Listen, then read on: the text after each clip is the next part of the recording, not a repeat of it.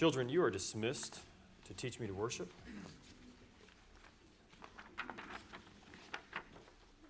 And I don't know if our scripture reading this morning caused great fear in anybody, because last week I said we're done with Jonah, and all of a sudden we're back in Jonah 2.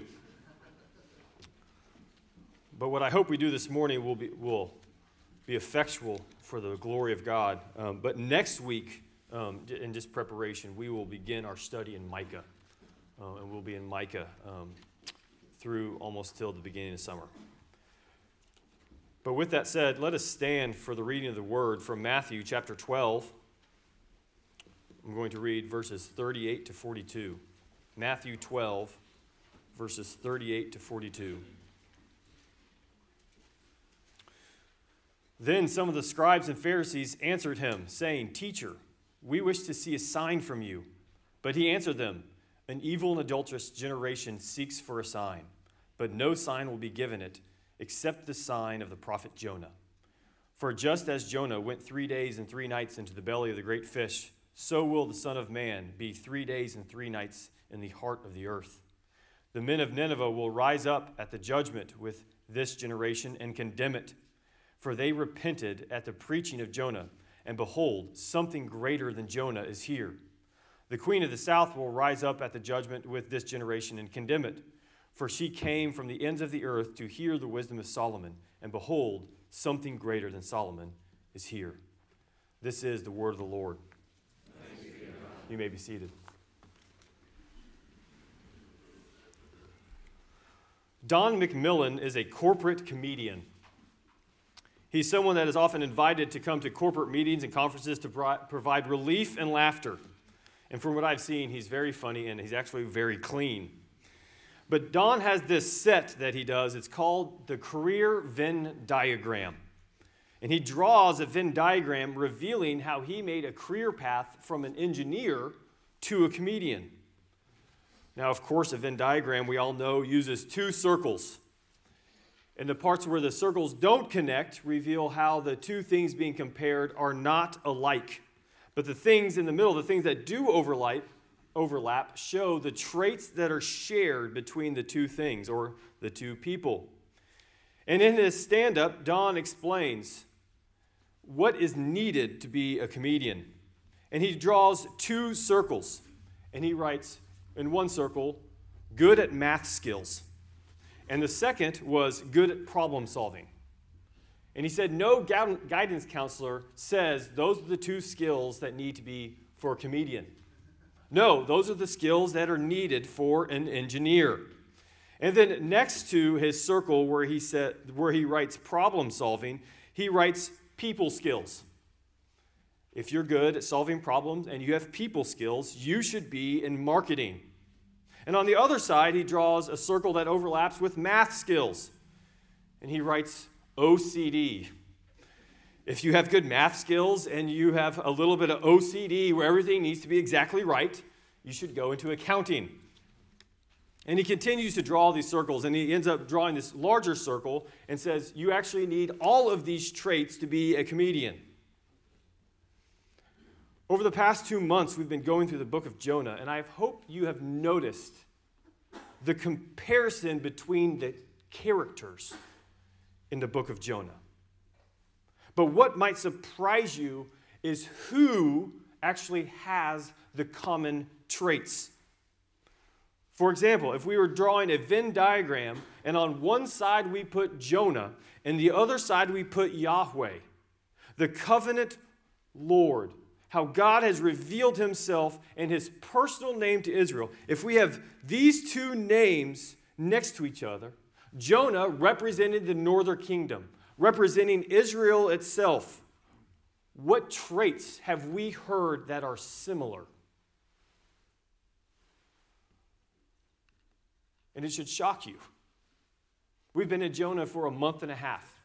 What traits has Jonah showed that are similar to the Yahweh, to the Lord that he serves?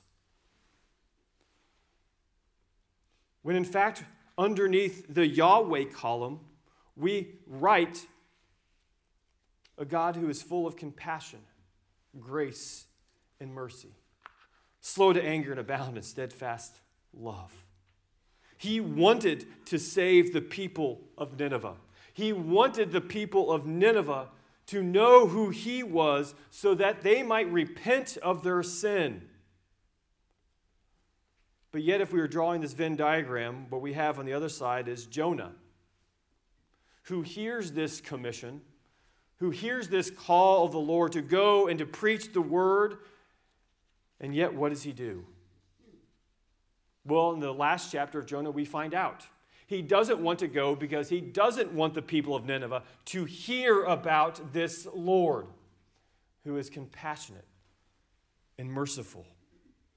No, in fact, we actually see a contrast, something that separates them.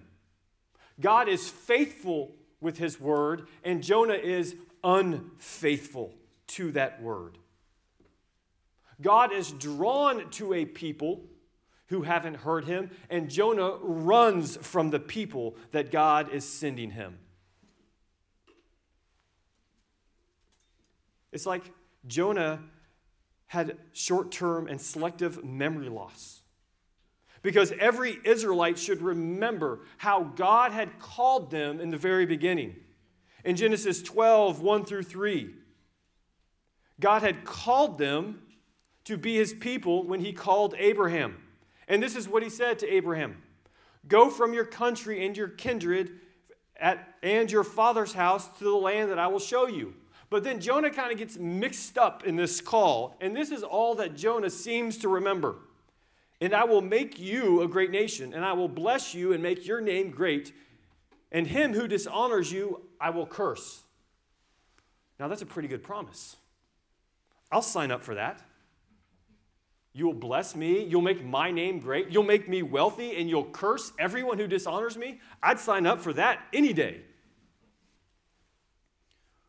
But that wasn't what God called Abram to do. That wasn't what God intended for Israel to be, because that's not what the text says. This is what Genesis 12, 1 through 3 says. "Now the Lord said to Abraham, 'Go from your country and your kindred and your father's house to the land I will show you. And I will make you a great nation, and I will bless you and make your name great so that you will be a blessing. I will bless those who bless you, and him who dishonors you I will curse. And in you all of the families of the earth shall be blessed.'"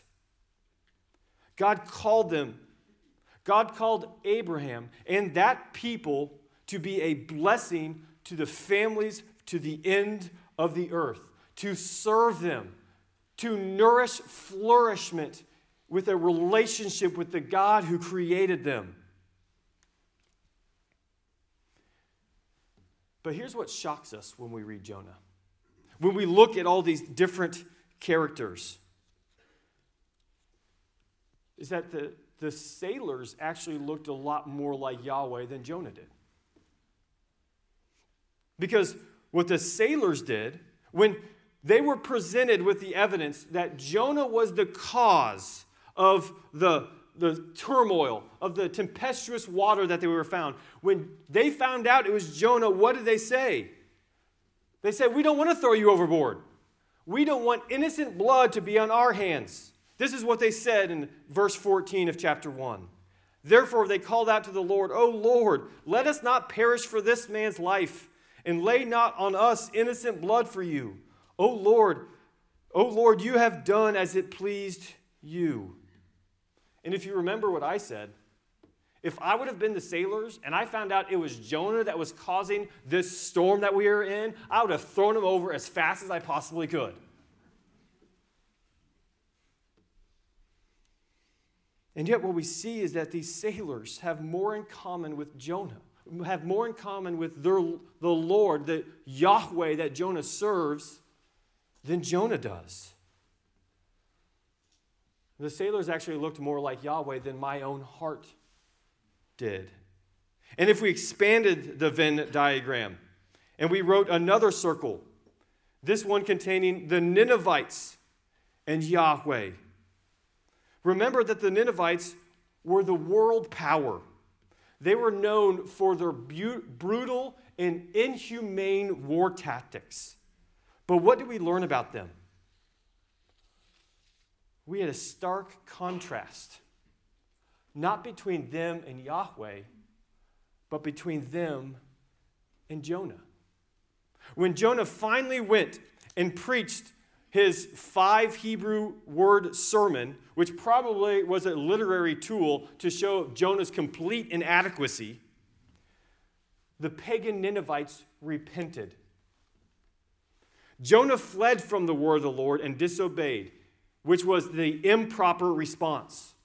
Nineveh heard the word of the Lord and they obeyed, the proper response. And what else do we see from these Ninevites? When the Ninevites were faced with the terrible judgment of the Lord for their sins, what did they do? They repented. But what else did they do?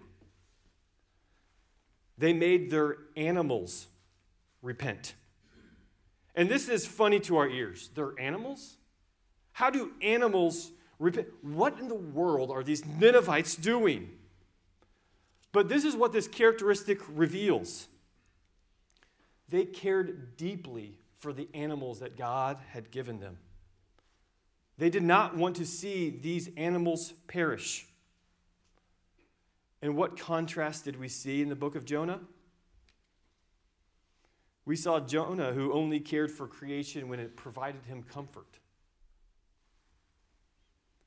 He wasn't interested in it because God created it. He was interested in it because it provided relief from the sun. Again, it was the pagans who had more similar traits to Yahweh than Jonah. And so we have all of these contrasts, all of these comparisons, Jonah and Yahweh. Jonah's view of Israel's role and mission and God's view of Israel's role and mission. Jonah's response and Nineveh's response to the word. Jonah's view of Yahweh and the pagan's view of Yahweh. Jonah's view of creation and a pagan view of creation. Even Jonah's view of death. If you don't remember, 3 times in the book of Jonah, he would have rather died than repent and follow the word of the Lord. And if we look at the characters of the sailors and the Ninevites, they did everything in their power not to die.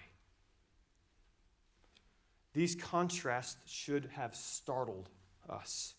They should have caused us and the readers of the text then to ask themselves, who do I look like? Do I look more like Jonah? Or do I look more like Yahweh? The reason we come to Matthew's gospel this morning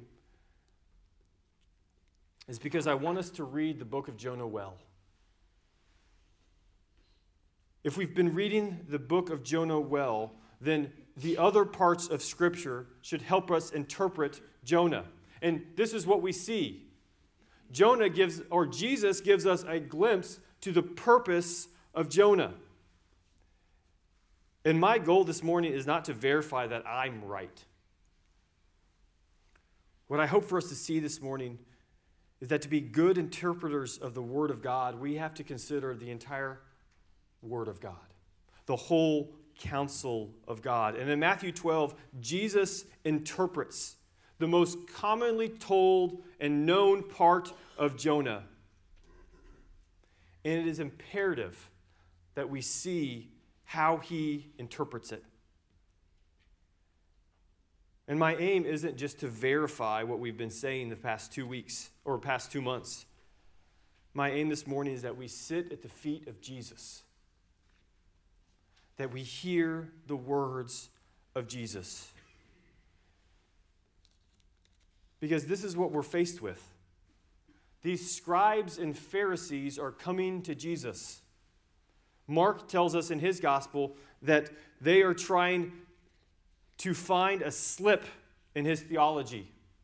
They're trying to get a reason so that they can arrest him and so that they can kill him. And these scribes and these Pharisees, these are the experts of the law. They're the ones that trained all of Israel how to interpret the Old Testament.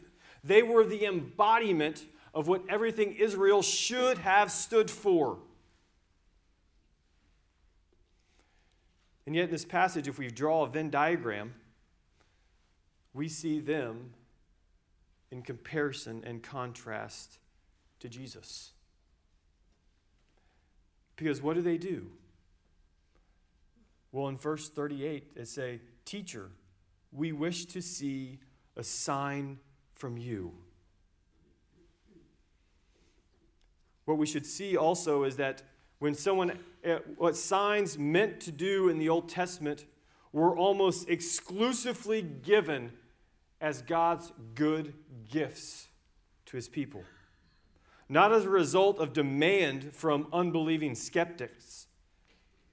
They were given to show God's mercy and to reveal his love.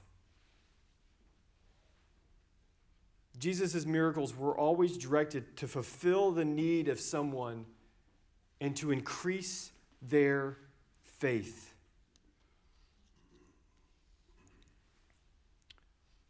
And yet, what Jesus is saying and what Jesus tells these Pharisees is pretty abrupt. It's pretty harsh. Because these Pharisees really didn't want a sign from Jesus. There was no other sign. That he had just healed a man with a withered hand. He had already come and exorcised demons from out of people. They are wanting something more than Jesus. They are wanting a Jesus who doesn't look like Jesus. They are wanting a Jesus that looks like them. And this is what Jesus does. Jesus says that they will receive no other sign, and he tells them why. You are an evil and adulterous generation seeks for a sign, but no sign will be given it except the sign of the prophet Jonah. Except for the sign of Jonah. Well, what sign is he speaking of? Some commentators argue about whether Jonah actually did a sign or if Jonah actually was the sign. But we don't have recorded anywhere in the book of Jonah himself doing a sign. If anything, the author is very, very clear. All of these signs, all of these miracles that happened in Jonah are all because of Yahweh. But what Jesus is saying is that Jonah was the sign. He was the sign. He was the arrow. This is the way back to the Lord. And there was only one sign that actually changed Jonah's heart, that actually fostered a change in his attitude, that changed his tone, that changed everything about him. There was only one sign that caused him to have an identity crisis. And it was when he went into the belly of the great fish, when he was rescued from death. When he was rescued from going down as far away from Yahweh as anyone can go. And God used that fish as a vehicle that brought him from death to life. And it changed Jonah. Jesus is using Jonah as an object lesson, as a comparison. This is what he says in verse 40. For just as Jonah was 3 days and 3 nights in the belly of the fish, so will the Son of Man be 3 days and 3 nights in the heart of the earth. Jesus is predicting his death, his descent into Sheol, and his eventual resurrection from the dead as something greater than Jonah. He's saying something greater is here. Here's the contrast. Here's the unspoken point. Jonah was a terrible prophet. And he went and preached to the Ninevites, and they repented of their sin. Something greater than Jonah is here. and yet you will not repent of your sin. He's saying that you do not believe. And so what will happen is that these Ninevites, this queen of the south, these two pagans who received the word of the Lord, turned from their old life and followed after Yahweh, they will come and testify against you in the final judgment. You had the signs of the covenant, the oracles of God. And yet because of your unfaithfulness, these pagans who did not have the oracles of God, who did not have the covenant sign, who did not have a covenant relationship with the Lord, they will stand and condemn you because of your faithlessness.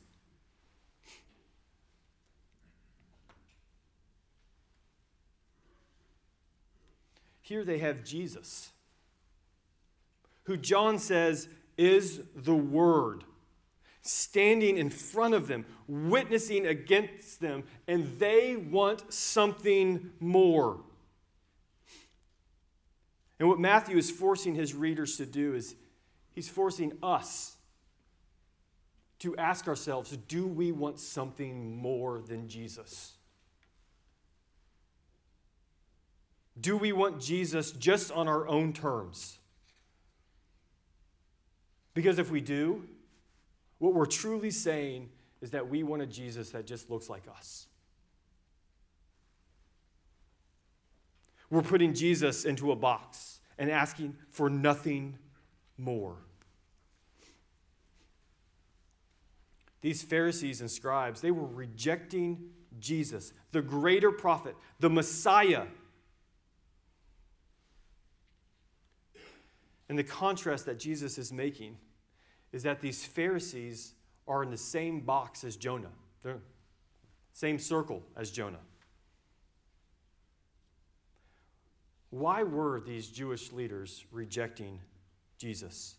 He had performed many signs, and yet they rejected him.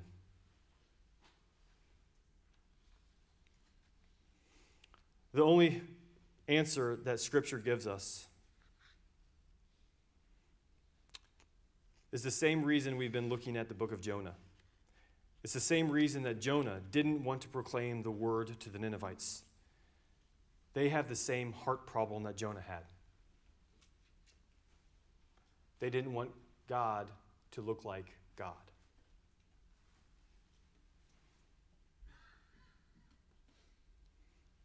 And here's our litmus test. Here's our Venn diagram. Do we look like Jesus? Or do we look like Jonah? Because here's the truth of the matter, is that Jesus refuses them to give another sign. He actually calls them a wicked and adulterous generation. Because they wanted more. They wanted more from Jesus. They wanted something greater than Jesus. And our problem is that we do this exact same thing. We foster in our hearts these questions. Well, Jesus, if you do this, then I'll do this. Jesus, if you just give me this, then I'll know you're true. Jesus, if you just reveal this, then I will believe. Then I will follow. Rather than looking to the only sign that Jesus gave and saying, Jesus, I give my life and my all to follow you, the true Word of God. We will receive no other sign. There is no sign under heaven that is greater than the death and the resurrection of Jesus. And if you're asking for more, you're just revealing what's at the core of your heart.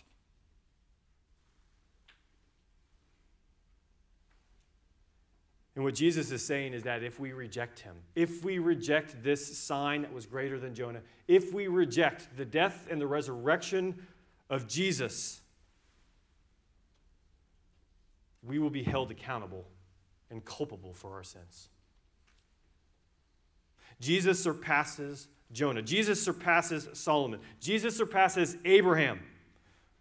Jesus surpasses Jacob and is greater than Moses. Jesus is God in the flesh who has come to preach repentance, to have said, come off the path that you're on and come this way. And we should have the same response as the people of Nineveh.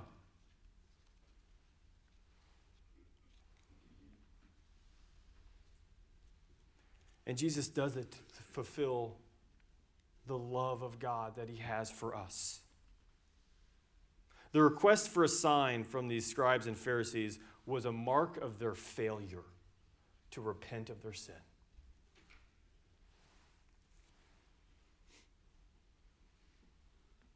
And because of their faithlessness, Jesus told them that they would stand judgment. And here's our problem. Typically, this is the way that we look at the world. Oh, that world out there. If they don't see Jesus, if they don't repent of their sin, they will stand judgment before God. And yes, that is true. But that's not who Jesus is talking to. Jesus is talking to those that are in the church, that are religious people, that knew, as Bill said, who had memorized almost the entire Pentateuch. Because what they had done is they had memorized the entire Pentateuch, but they hadn't seen Jesus for who he truly is. A God compassionate and merciful and abounding in steadfast love.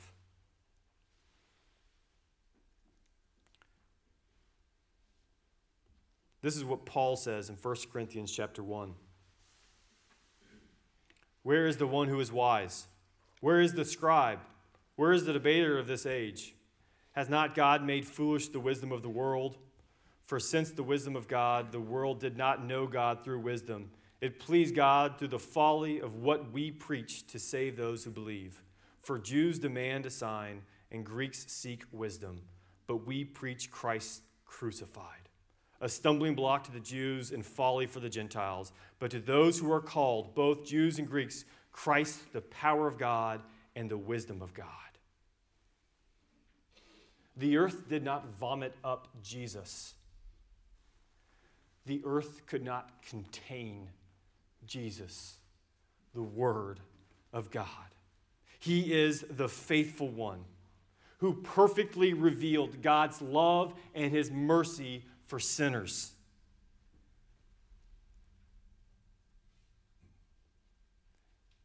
And he was raised from the dead for you, covering all of your sins and asking you to follow him on the path of righteousness. Because of Christ, you will never be forsaken if you follow by faith. Because of Christ, you will never be cast out.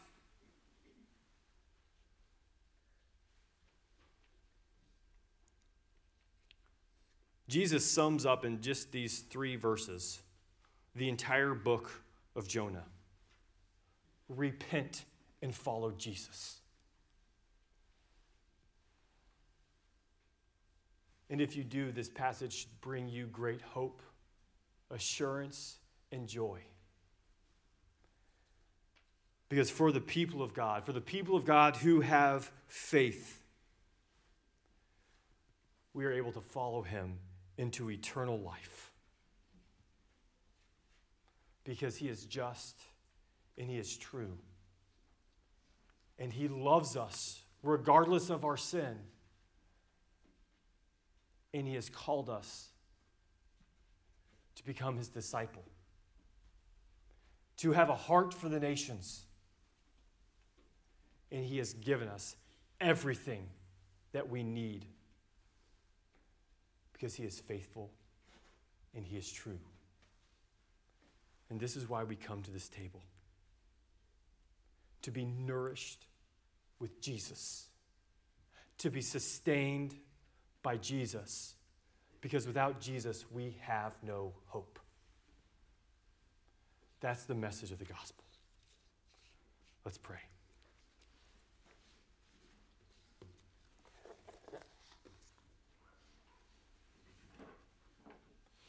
Father, cause us to see our sin and cause us to run after Jesus. Father, bless us that we might be a blessing to the nations.